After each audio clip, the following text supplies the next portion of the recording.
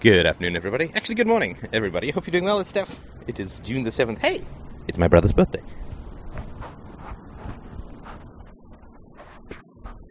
So thank you so much for joining in this conversation on this, it's a beautiful day.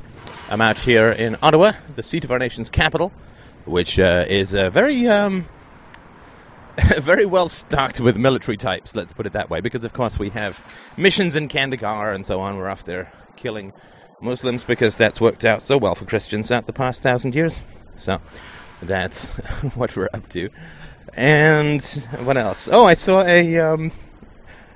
children waving to a soldier. Amazing. Children couldn't have been more than 6 years old, 6 or 7 years old, waving to a soldier who waved back, and this image of soldiers giving children candy is pretty constant. Firemen holding burned babies and so on, this strong protector father, godly types. But it's amazing. It's just amazing how early this all begins to happen for children. This worship of coercion, this worship of violence. But that's neither here nor there. I mean, that's just something which is by the by. Now, in the conversations that we've had recently with regards to anarcho-capitalist theory in general, and with specifically with regards to voting as a means for achieving change in society, I wanted to do the last couple of podcasts a little bit after people had, and I had talked a lot about the abstract and the political. Because I've always said, from the very beginning, that the political is a mere outgrowth of the personal. The state is an effect of the family.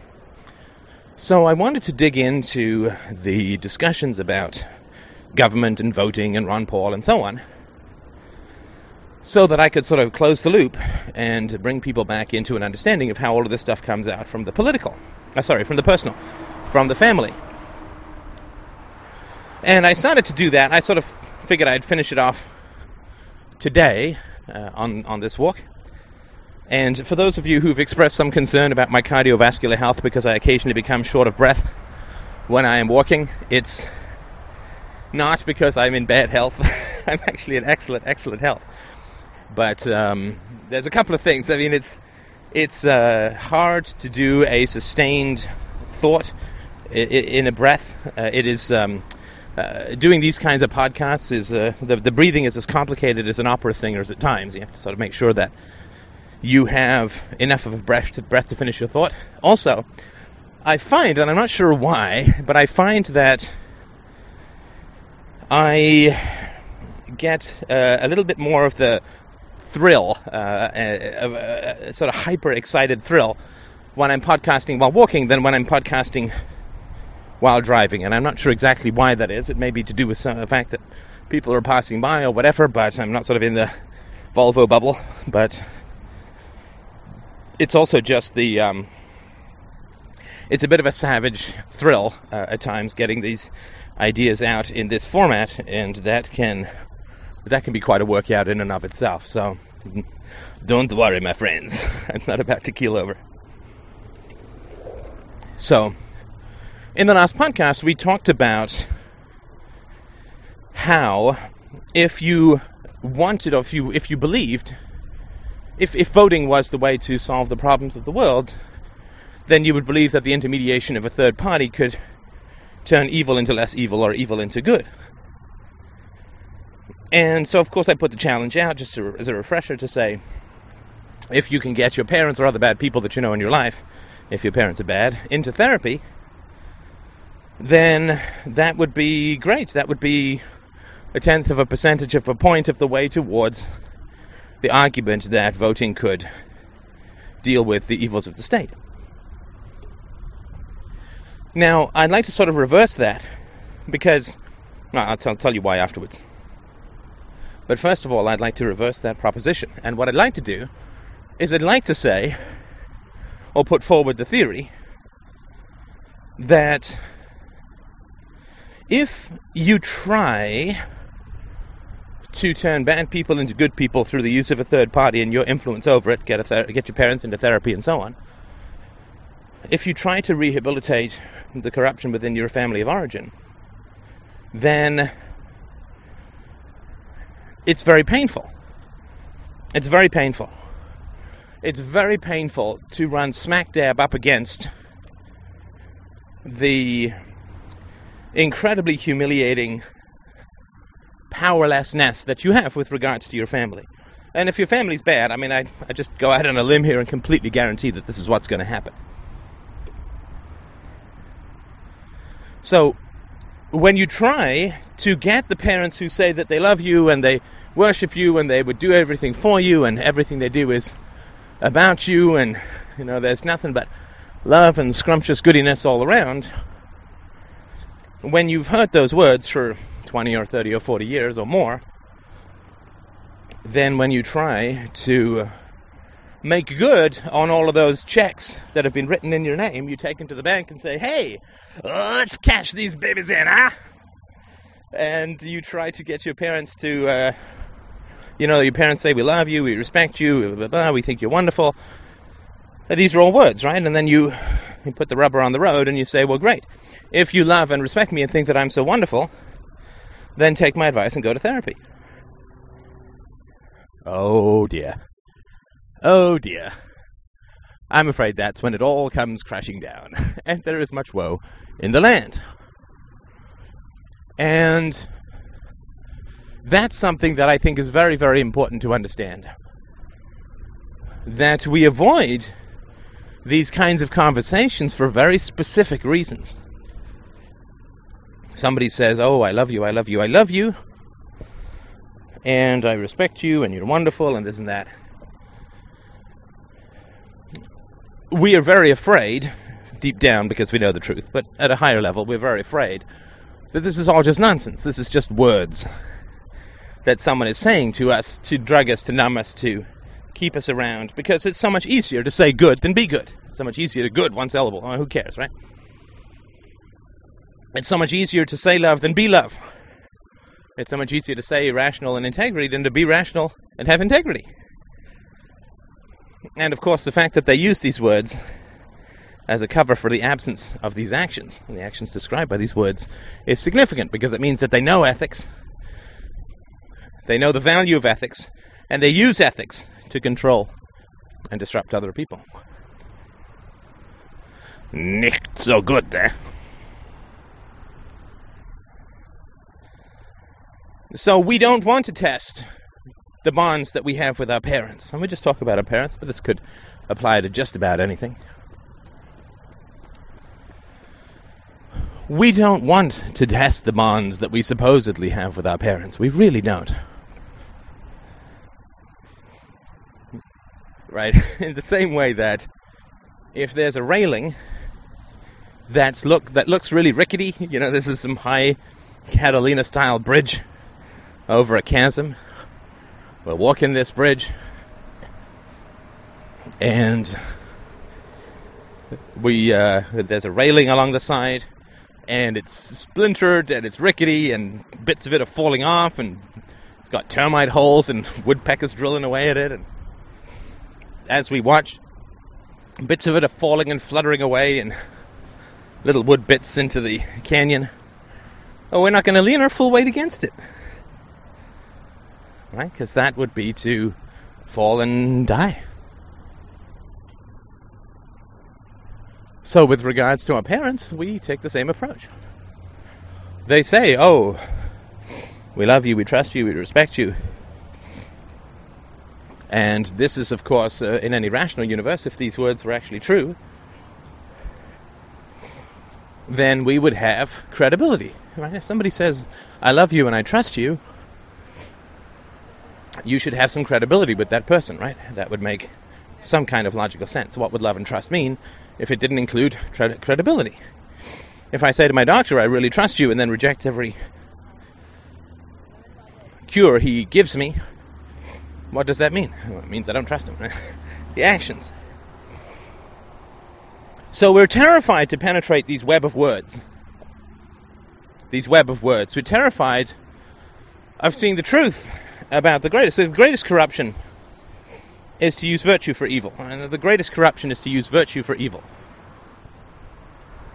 to know that nobility and truth and honor and dignity and love and respect and all these sorts of... To know that these are good things and valuable things, and then to use those good and valuable things to create slavery and destruction in others. Right, a counterfeiter is, in my view, worse than a thief. You can protect yourself against a thief, can't really against a counterfeiter. And parents are counterfeiters of virtue. They're not thieves of virtue. That's the government is a thief of virtue. Parents fundamentally are counterfeiters. A counterfeiter, as we've talked about before, a counterfeiter recognizes the value of currency and then debases it. And he's only able to debase it because other people recognize the value of currency. He knows the value of that which he's undermining and destroying. And parents are counterfeiters to the nth degree. Not all, but the ones that are under discussion at the moment. So we don't want to ask things of those who claim to love us. We don't want to put that love to any kind of empirical test. We don't want to put that love to any kind of empirical test. And why? Why don't we want to put that love to any kind of empirical test? Well, for the same reason that we don't want to lean on the rotten railing on the bridge over the chasm, because we know it's going to fall. And so we don't push against that railing, and we don't put the test of love and loyalty and respect from our family, we don't put it to the test, sorry.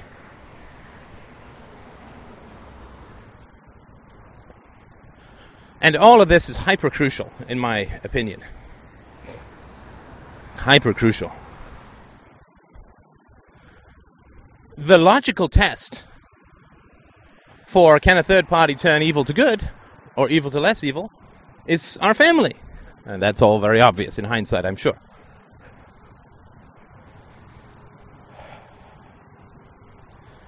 But there's a reason why people prefer this quasi-Platonic realm of let's work with the state as the key.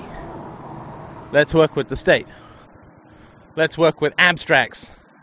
Let's go to the ideal world of forms rather than apply ethics to our immediate and personal relationships.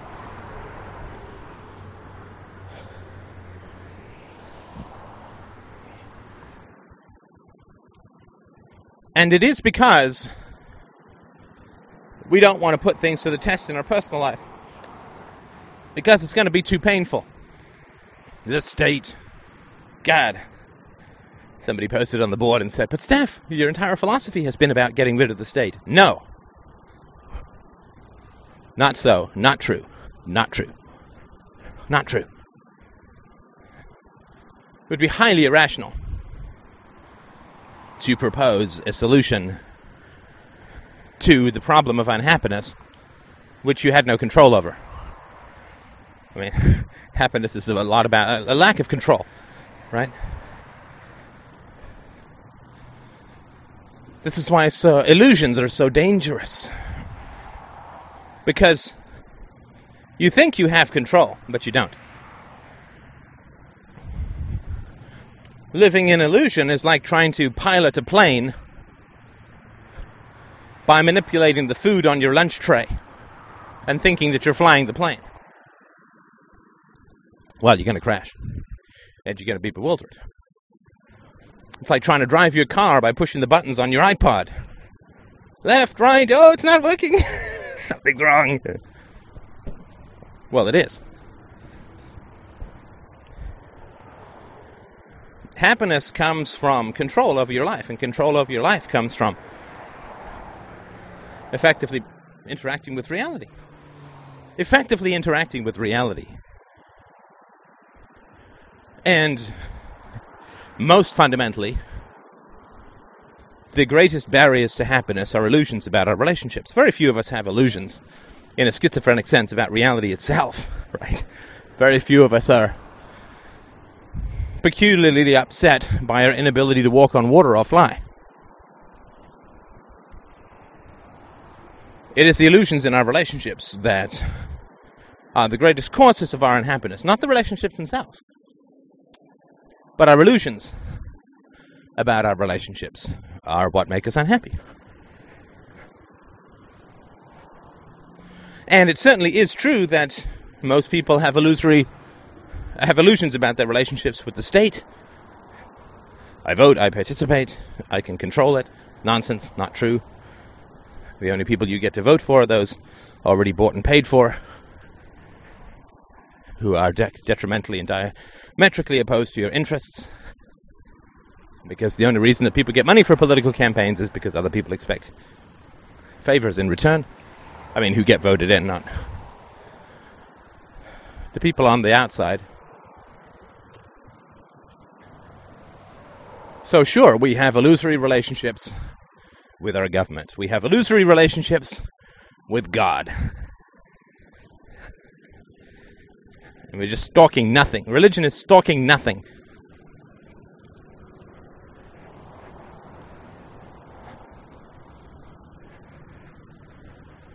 And we have illusory relationships with our families. Now, in this podcast series as a whole, from the very beginning, I couldn't start with the family.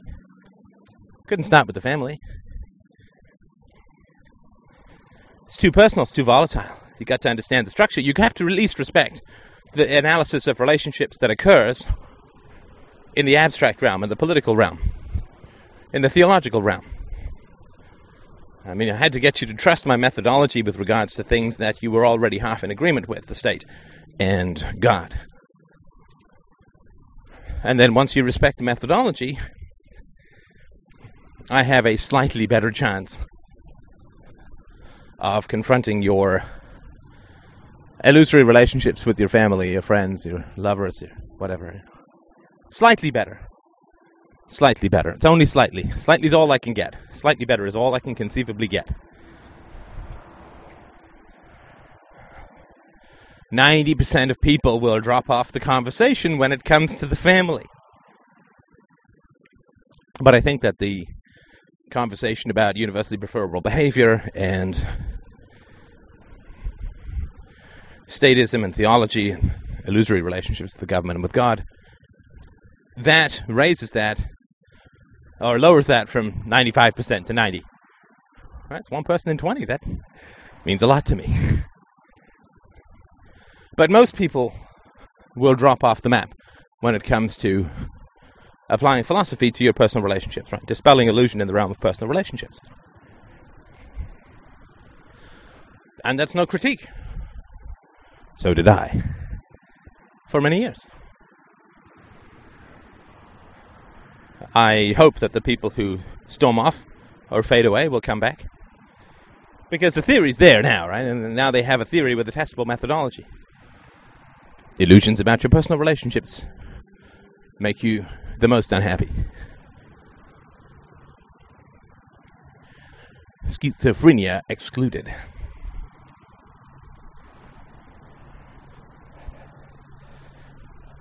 And so the reason that people like to work with irrational principles in the abstract is so that they don't have to put them to the test in the immediate. The reason, fundamentally, that people want to believe in Ron Paul is so that they don't have to accept the truth about their parents. The reason that people are drawn to supporting a third-party political intervention to ameliorate the evils of the state is because they don't want to accept the truth about their parents.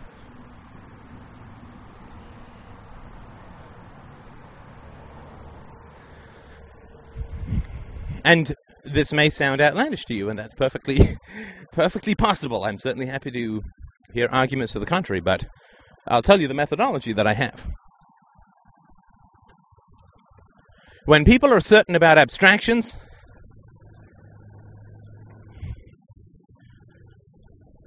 which they have not proven empirically within their own life, then they're addicted to those abstractions so that they don't have to put those principles to test in their personal life. Oh my God, that was convoluted. Let's try it again, shall we? Ooh, good latte. When people are certain about abstractions, when people are certain about principles in the abstract that they have not put to the test in the personal, they have certainty in those abstractions so that they don't have to put those things to test in the personal.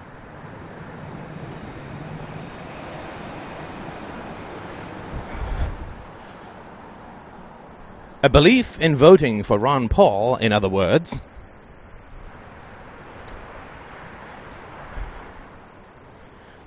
is prompted by a desire to avoid reforming the parents. A belief in the capacity of a third party to reform the state is clung to because of a complete lack of belief and a lack of desire to approach that in one's personal life. Let me, with your kind indulgence, let me give you a parallel example that I think might help at least explain what I mean by this. See, when somebody says the government should do X, if somebody says the government should do X, let's say that I have a research project X, and I say the government should fund my research project. What I'm really saying is that my research project has no value objectively. The value in the sense of subjective, semi-subjective. I mean, we all value food and water, but some of us value iPods versus tents in different ways. But if I say the government should fund my research project, what I'm really saying is that I know that my research project has no value, or certainly not enough value to be funded voluntarily.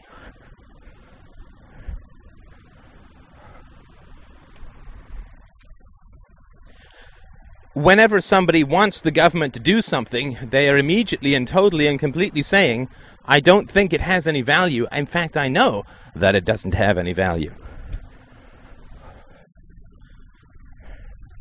Apple doesn't go, I'm assuming, in general, to the government to say we need money for iPods. We need money to develop and sell iPods. Why? Because people are already buying iPods.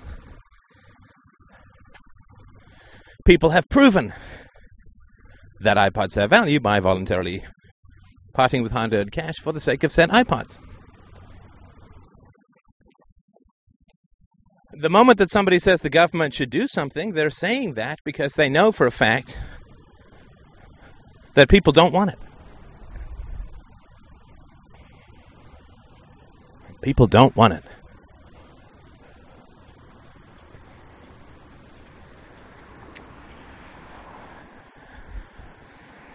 The knowledge that they have is the opposite of what they say. And we know that because the methodology that they're taking to achieve their goal. My God, I am convoluted this morning. Let's hope it's because the ideas are complex rather than I just lost the ability to be succinct. Not succinct. Non-tangential? Actually, not too tangential this morning.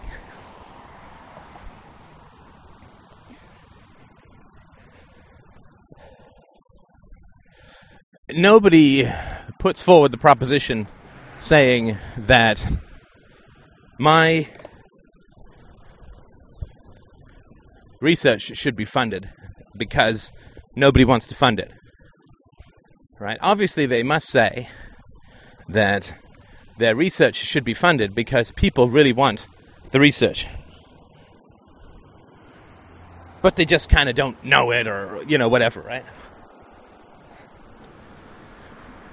But they have to say that people want the research has value, but at the same time, because they want to use force to achieve that value, clearly it has no value. It's like a rapist saying, this woman really wants to sleep with me, that's why I have my knife to her throat. Well, let me put it to you this way, my friend. If you have a knife to the young lady's throat, she probably doesn't want to sleep with you. In fact, I can say that for sure, she doesn't want to sleep with you. Unless there's some sort of macabre role-playing going on.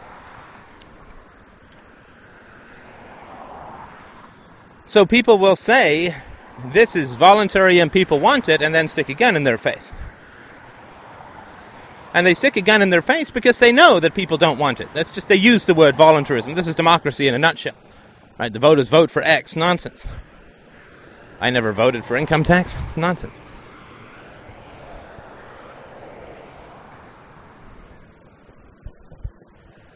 So,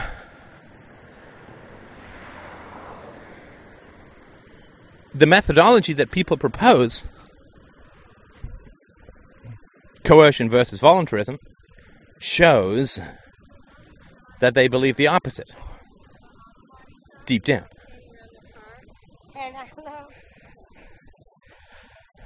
And that's a very, very important thing to understand, I believe. So when people sort of violate the NAP, non-aggression principle, and look for a political solution, it's because they don't believe that it's possible, deep down. But if you propose a state-based coercive solution to the problem of the state, you're like the guy who says, my project, called freedom, should be subsidized.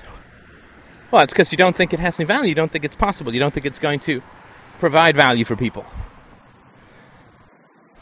And I know it's a bit of a paradox that people say, well, I want to use the state to get rid of the state and so on. But, again, here we have the non-empirical approach, which is kind of important, right?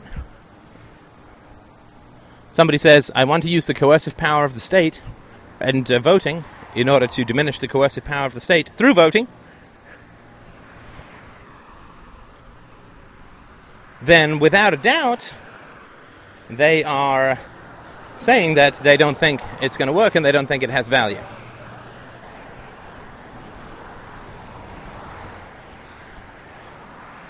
So you have a paradox. Right? People who propose coercive solutions know that there's no value in what they're proposing, because otherwise they wouldn't want coercive solutions. They wouldn't need coercive solutions.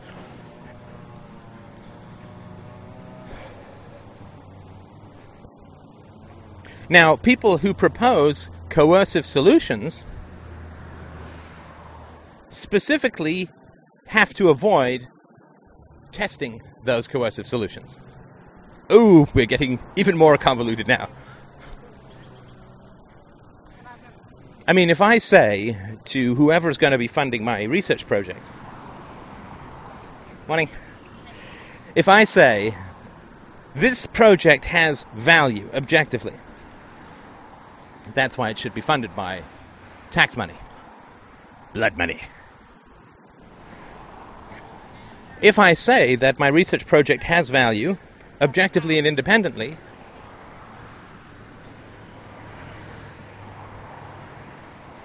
then clearly the natural response would be, well, then you don't need government money. If I can put a business case forward that says, I have already proven that if I make 10,000 units of X, I'm going to make $1 million.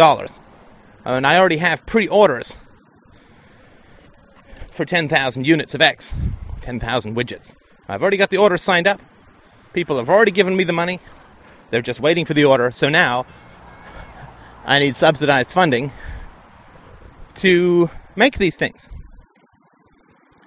Well, clearly, the person then who would be in control of the subsidized money would say, well, you don't need this because you've already got the orders. You've already got the money.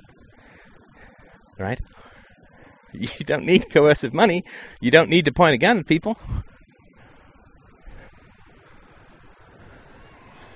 right? Like trying to rape a woman after she's had sex with you. Doesn't make any sense, right? If you've already got the money and you've already got the orders, then you don't need coerced money.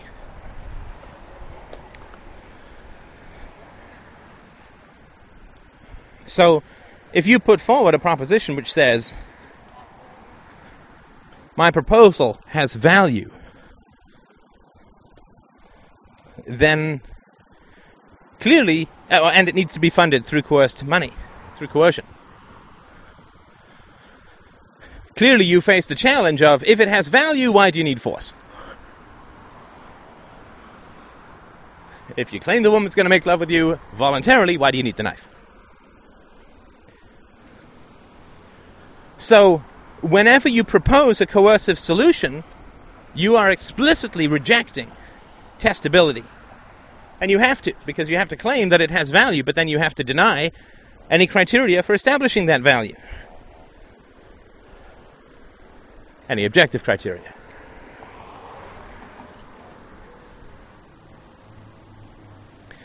I know this is all horribly complicated, at least it feels that way to me, but I really think it's very important. Whenever you propose a coercive solution, you are specifically and explicitly rejecting testability. So you have to claim that it has value, otherwise it's a simple cash grab. And everybody has to say that the welfare helps the poor, and people want to help the poor, and old age pensions reflect the will and desire of society not to have old people starve to death on cat food. So when you propose a coercive solution, you must both say it has value, and you must specifically reject the criteria by which that value could be measured.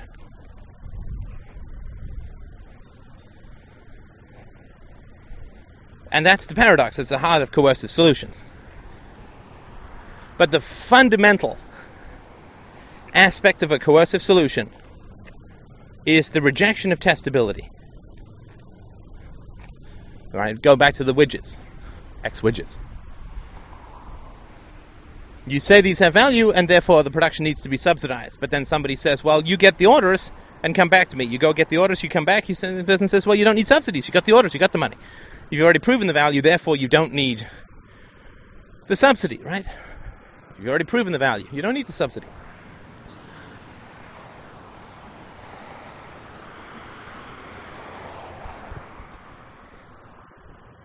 Coercion is a rejection of testability. Let's go one layer deeper.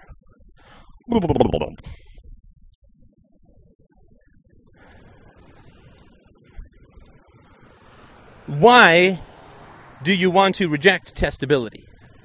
Why does somebody who proposes a coercive solution, since a coercive solution specifically rejects testability, why would somebody want to reject testability? Right? If I genuinely believe, let's just say I invent a pill that causes people to lose 10 pounds a day with no negative health effects. Let's say that's my business plan. I can sell these for $1 and make 99 cents. Well, obviously everyone's going to want them. Everyone who's, overweight or whatever. Obviously, $1 ain't too bad to pay, and there's a lot of profit in it. I'll make billions. Just in the U.S. South alone. Well, clearly I don't need a subsidy for that. Right? Clearly I don't need to coercively go and get money from, quote, investors, right? Taxpayers or whatever. I don't need a subsidy for that. Obviously. Because the value is clear and objective. I won't be able to make enough of these to sell them.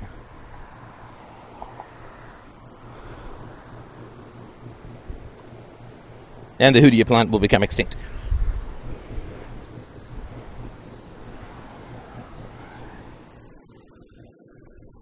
So clearly, I'm not going to have any problem with testability in this situation because it's going to pass with flying colors. Right?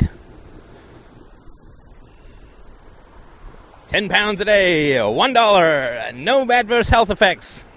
Yes, test it all you want. Open it up to all the focus groups you want. The more the merrier. Right? As Einstein was so confident of his thesis, right? Gravity bends starlight, that he was very happy when people went to test it on the boat and look at the eclipse.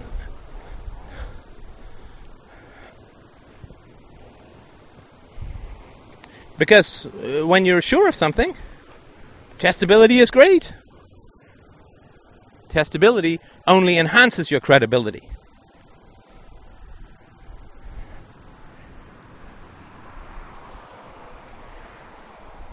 So, when you propose a violent solution to a particular problem, it's because you know that it's false. You know that it's false. You know that you're trying to put one over on somebody. Deep down, I'm not saying consciously necessarily, but you reject testability because you know that it's false.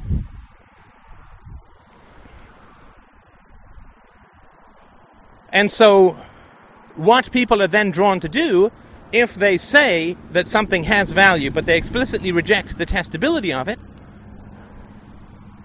is they create imaginary universes where testability and proof can be whatever they want. When somebody knows that a proposition is false, whether that proposition is the state is good, God exists, vote for Ron Paul, then they're immediately drawn to create a universe, to imagine a universe, I should say, wherein that testability can never be proven or unproven. The truth of a proposition can never be proven or disproven. Right? And that's because they know that it's false. Right? So 100 years ago, 150 years ago, I would probably have been totally down with political solutions. It'd be wonderful.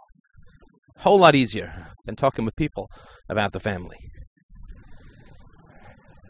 I would have been totally keen on these kinds of solutions. I'm guessing. But this is what happens, of course, when you talk to people who are putting forward a positive prescription, right? People say, well, why are you fighting with Ron Paul? People, because I'm not putting forward the proposition. Inaction is not a proposition. Or action in a different way, right? If somebody says to me, you should do X, they have to prove that proposition. Somebody says to me, go vote, that's a positive action. They got to prove that, right? I'm not fighting with them, and they're fighting with me. Because they're saying, do X, and I say, what's the proof? And they can't answer.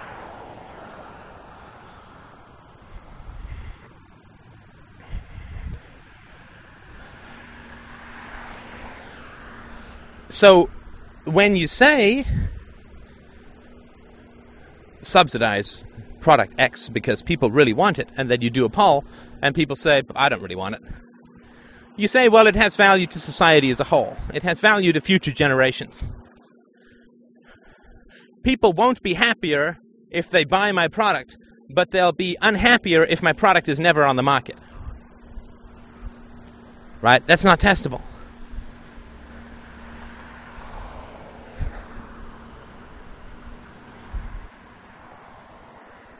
Right, this is back to the example of the toothache and the happy dance, right? So you've got some virulent toothache, and I say, do a happy dance, and it will make your toothache better. And you do the happy dance for 2 weeks, and your tooth is totally killing you. The pain is just unbearable. And, of course, you've had 2 weeks of not getting your tooth dealt with, which means it's going to be that much worse to deal with in the future.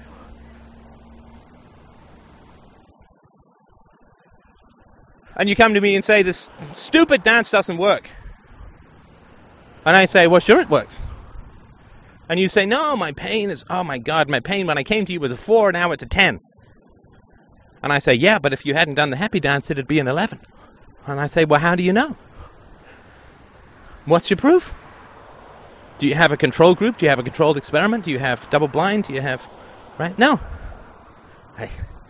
No, you don't. You're just making up an alternate universe where failure to do it, right? Failure to do the happy dance results in a worse toothache. There's no test for that. Never been tested, just making it up, right? Why? Because you want to avoid testability because you know that it's false. That's why when I say to people who propose political solutions, well, they've been tried for 150 years and look at the size and power of the state. And they say, well, yes, but if they hadn't been tried, imagine how much worse the state would be. Well, that doesn't follow. But they're certain of it, right? I mean, evidence doesn't faze people who are being defensive about their families, right, fundamentally.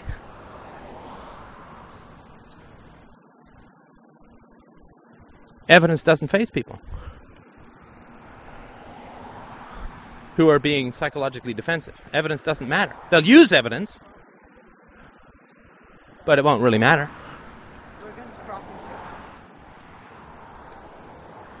Counter evidence doesn't. Guy talking about 9/11, controlled demolition and so on, right? Twin Towers. And he says, steel only melts at 2,700 degrees, blah, blah, blah.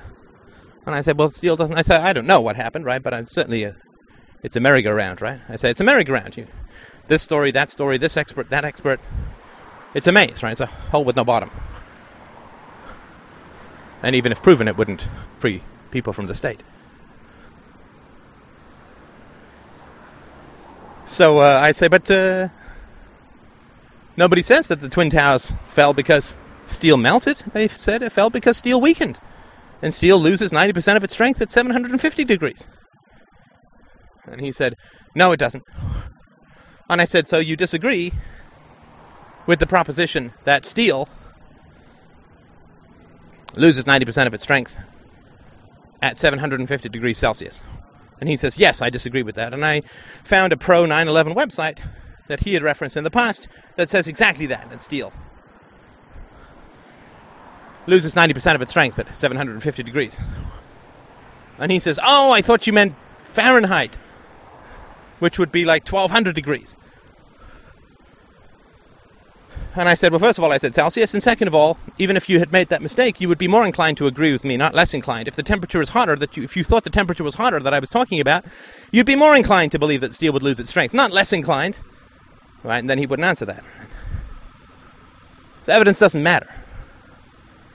We just make up stuff, right? Because they know that it's false. And they know that it's false, and they want to avoid testing it. Not because of 9/11, not because of Ron Paul, but because of their families. And their own lives and their own choices. And their own lives and their own choices.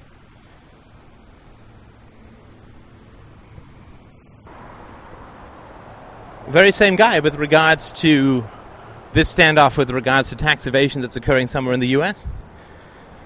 Posts an all caps post, the building is currently on fire, his house is currently on fire, and then comes back to edit it and says, wait, actually, no, the building might not be on fire. Turns out there was no fire at all. And so I posted, somewhat sardonically, did the building fall down? Why? Why did I post that? Because it's funny. To me, anyway. I mean, it's funny.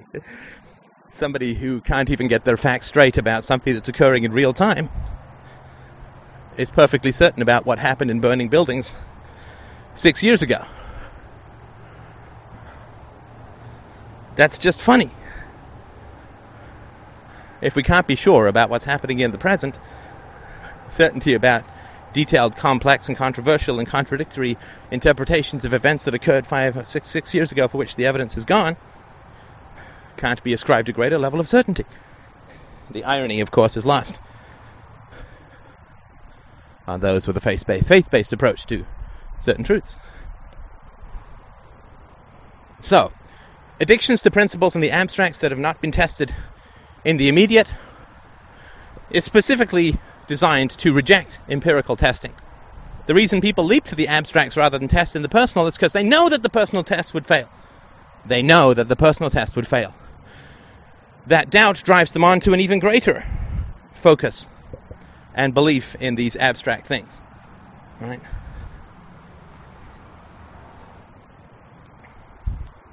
They're like the guy who's standing by the lake and says, I could just walk over if you want. Human beings have the capacity to walk on water. And you say, well, you're a human being, you walk on water, show me. No. I'm talking about human beings in the abstract and water in the abstract. Human beings have the capacity to walk on water. And here's 19,000 pages of physics which prove it. And you say, well, I mean, I'd sort of be interested in these 19,000 pages of physics if you could just take 3 steps on that water. That's all I'm asking. You're making the claim that human beings on the abstract have the capacity to walk on water in the abstract. Well, you're a human being in particular, and here's a body of water. Take 3 steps, and maybe I'd certainly be more likely to look at your 19,000 pages of physics. Right? It's like when I talk to Christians, and they say, God answers my prayers. I say, great. Pray to God and ask Him to tell you something about me that you can't know. All right, just meet someone and say, oh, well, you say that God gives you answers, fantastic. Then you pray to God and you tell me where I was born. Well, it doesn't work like that. Right? It never works like that. It's never designed to work like that because they know it can't work. It doesn't work. People only talk about non-testable abstracts because they know that the principles are false. They can't let go of the principles because that would cause them pain in the present. They can't let go of the criteria of proof because they have some shred of intellectual integrity. But they can't actually make the proof because the proposition is false. It's a tortured landscape. Tortured mental landscape. Horrible situation to be in. Grindingly humiliating, right? And the only hope, of course, is that people aren't going to call you on it. That's the only hope you've got. People aren't going to call you on it. Well, that's not me, right? I'm going to call you on it. Just as I called myself on it. I did all this for decades. I study philosophy in the abstract. I don't really live it in the present. Ethics is a science of the future, not a discipline of the present. I took that approach for an enormous amount of time. So I understand.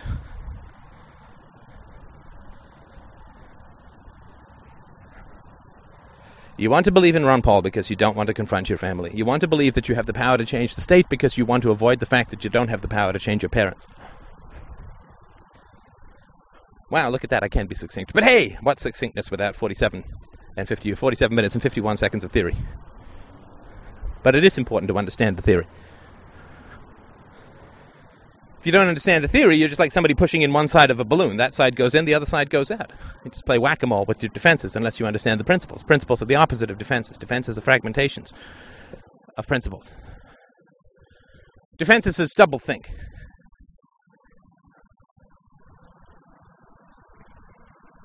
And so why am I pounding so hard on this topic? Because I care about Ron Paul and whether people go to vote for him? No, of course I don't care about that. Not really. I'll be perfectly honest, of course. Always said, personal comes first. I don't care whether you vote for Ron Paul or not. I don't. I fundamentally don't care whether you vote for Ron Paul or not. That's just a symptom. And the future isn't going to come down to a few people voting for Ron Paul or not. I don't care about that. I do care about your happiness. I really, really do care about your happiness. And the reason that I want to peel these layers off of illusion about the state and your capacity to affect it is so that we can get to the truth of the matter, which is your relationship with your parents.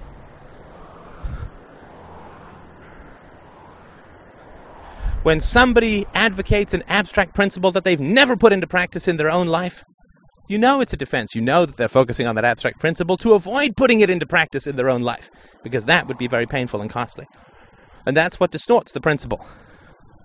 That's why it feels like you're wrestling with fog. That's why the story always changes. That's why the examples always change. It's defense. It's doublethink. That's why evidence means nothing. That's why imaginary criteria imaginary universes are created, wherein state activism, whereas the current massive power of the state, massive and escalating asymptotic power of the state, has somehow been reduced in this alternate universe with no provability. Right? You know that you're dealing with the defense when there's no proof or disproof. And when people resist putting that theory into practice in their personal life. I can absolutely, completely, and totally guarantee you that everybody who is pro-Ron Paul did not listen to the last podcast and say, wow, that's fantastic. I have a testable way to see if these theories of mine are going to work. How wonderful. I feel bad I didn't think of it before. That's great. I'm going to forget the Ron Paul thing. I'm going to go try it out on my parents, because then I'll be able to prove it with my parents and be able to shut Steph up and prove him wrong. How wonderful that would be. I would be thrilled. I would be thrilled. I absolutely guarantee you that that's not what's happening. I absolutely guarantee you that the pro-Ron Paulites, now that I have given them a methodology to test their theory in their personal life where they actually have some effect and control, are pissed off. Are pissed off. Are pissed off. And I can accept that, and I can understand that. When I first stayed into the void of my own hypocrisy, the void of my own dark side, which I have talked about and not hid from anybody, I was pissed off too. I was angry. I was frustrated. I wanted to lash out. And I'd suggest don't do it. It won't make you happy. It might dig the hole that you're in and turn it into a permanent chasm and a grave. Don't do that. But I confront you on this stuff not because I care about whether you vote for Ron Paul, but because I care about whether you get free of the tyranny in your life. Because I care about whether you get free from the tyrannies in your life. Because I know that illusions about relationships are the greatest cause of unhappiness.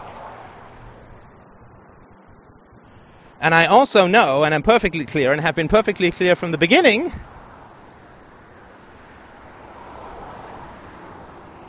that the illusion that you have is not about Ron Paul, but about your parents.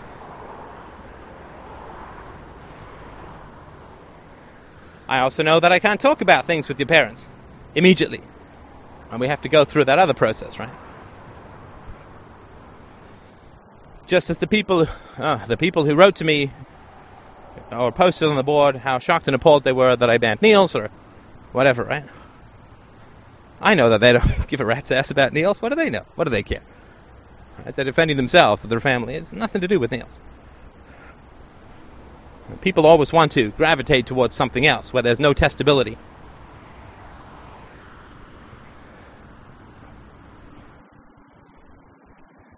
Because you see, if people really did want to convince me, they know that I'm empirical. They know that I always will gravitate towards empirical and testable first. I don't talk about the scientific method for nothing. I didn't experiment on myself for 20 years before opening my mouth for nothing. But people know that I'm empirical. So if people really wanted to help me with regards to something like what happened with Niels or any of the other nonsense that's gone on, they wouldn't have been shocked and appalled and called me brutal and dictatorial and all this other kind of nonsense, right? They would have said, Steph, you are lacking a particular kind of knowledge which I can teach you about how to turn corrupt people into good people. And here is the steps. And I will step you through it with Niels. Give me Niels' number. I will call him. I will record it. And I will tell you and show you with that recording how to turn corrupt people into good people. Again, this is not to say Niels corrupt, I don't know, right? But I'm just sort of giving you an example.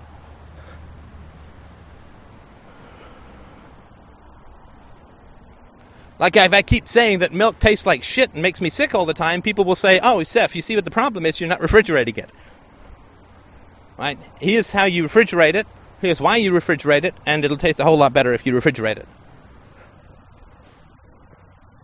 As opposed to people writing me to saying, oh, stop whining about milk. Milk tastes great. Milk is good. Don't be bullying milk. right? Just give me the solution. But people don't give me the solution, right? So if I'm skeptical about how a third party can transform evil into good, people should not argue with me about how in some alternate universe, if political action hadn't been tried, I mean, they know that I'm not going to respond to that. This is completely non-empirical. It's exactly the same as the argument that God may exist in some alternate universe, which I've trashed 6 ways from Sunday.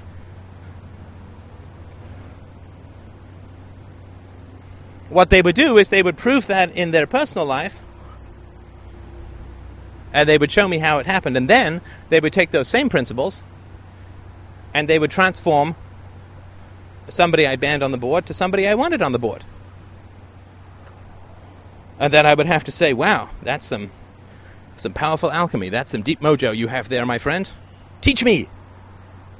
Teach me your ways. This is magic. This is power. Right? But people don't do that.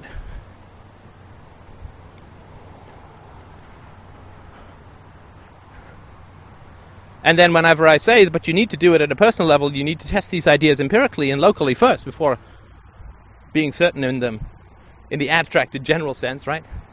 Instead of telling me human beings as a whole can walk on water as a concept, take 3 steps on the water. That will impress me far more than 6 million arguments.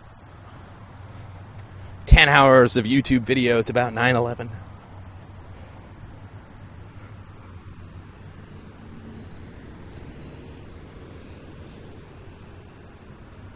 But people specifically reject that. Specifically reject that. And they specifically reject this is how you know that it offenses, right? They specifically reject the arguments that are parallel. I don't notice a whole lot of atheists in the world saying that we need to vote in a really good pope to get rid of the church. I've never met an atheist, never heard of an atheist, strong atheist, who says, if we can just vote in the right pope, that's a step towards getting rid of the church. No, it's not. It affirms the church. It just affirms a different church, maybe even a smaller church, maybe even a church that doesn't say that you can't use condoms in Africa. But it doesn't get rid of the church. And if atheists had been saying the way that we need to get rid of the Catholic Church is to vote in the right pope, and they'd been saying it for 150 years, and the popes would be getting more and more powerful, the church had been getting more and more powerful over the last 150 years,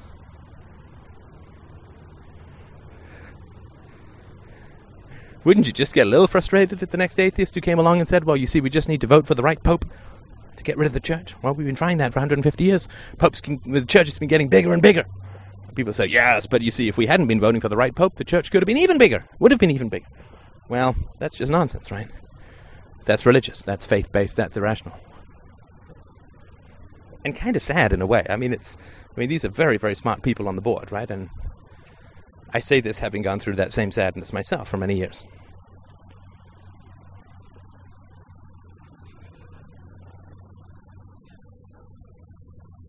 And the real situation that I'm trying to talk about here, just to continue on with the religious parallel, is that you can't get rid of religion. You can't make that a goal. It's beyond your power. You can't get rid of religion, and it doesn't really matter.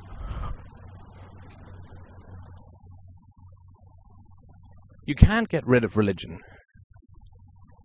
in the world. But what you can do, my friends, what you can do, and should do, and must do, is you can get rid of religion in yourself. In yourself.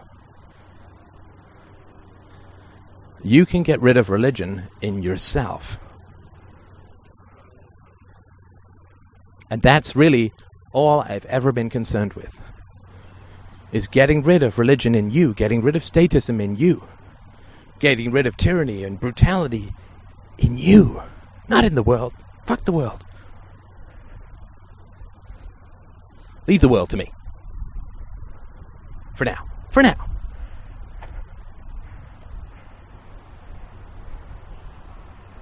You can't get rid of religion but you can get rid of religion in you. You can't get rid of the state, but you can get rid of statism in you. That you have control over. That you have power over. That you can affect.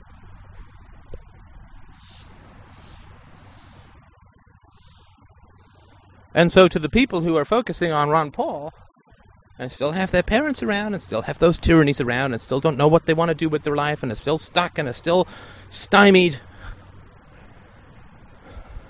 I'm telling you, my friends, it doesn't have anything to do with Ron Paul. You're avoiding the pain of realizing that you're helpless with regards to your family. And so you imagine that you have some power with regards to the state. And that keeps you enslaved to your family. Imagining you have power keeps you enslaved. If I'm in prison and at any time, any moment, I can will myself into a matrix of pure personal satisfaction, to take an extreme example, I'm going to stay in prison. If you imagine that you're free when you're actually in prison, the real prison is imagining that you're free, because you don't fight to get out.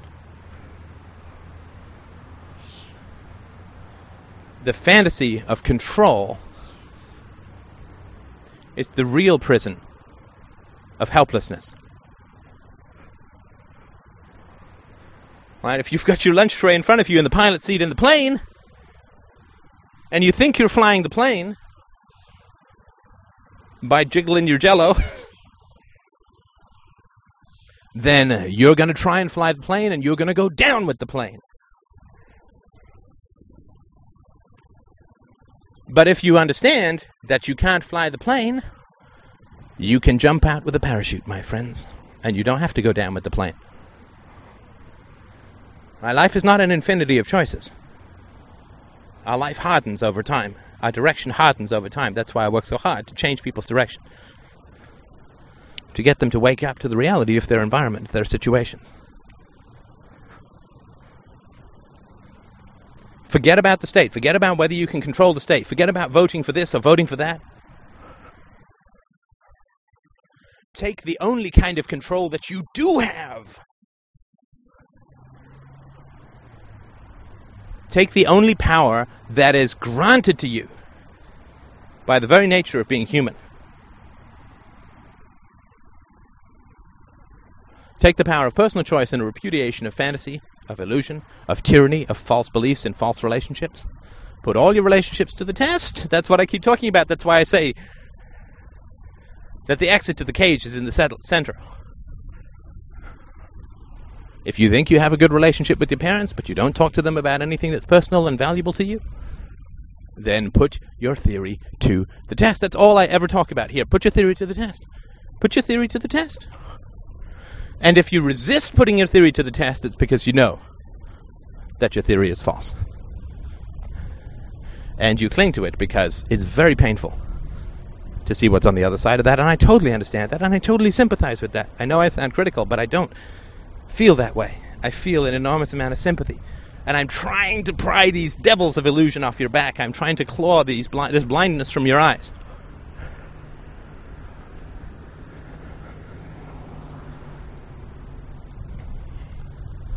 Fuck Ron Paul. Free yourself from your parents. Thank you so much for listening.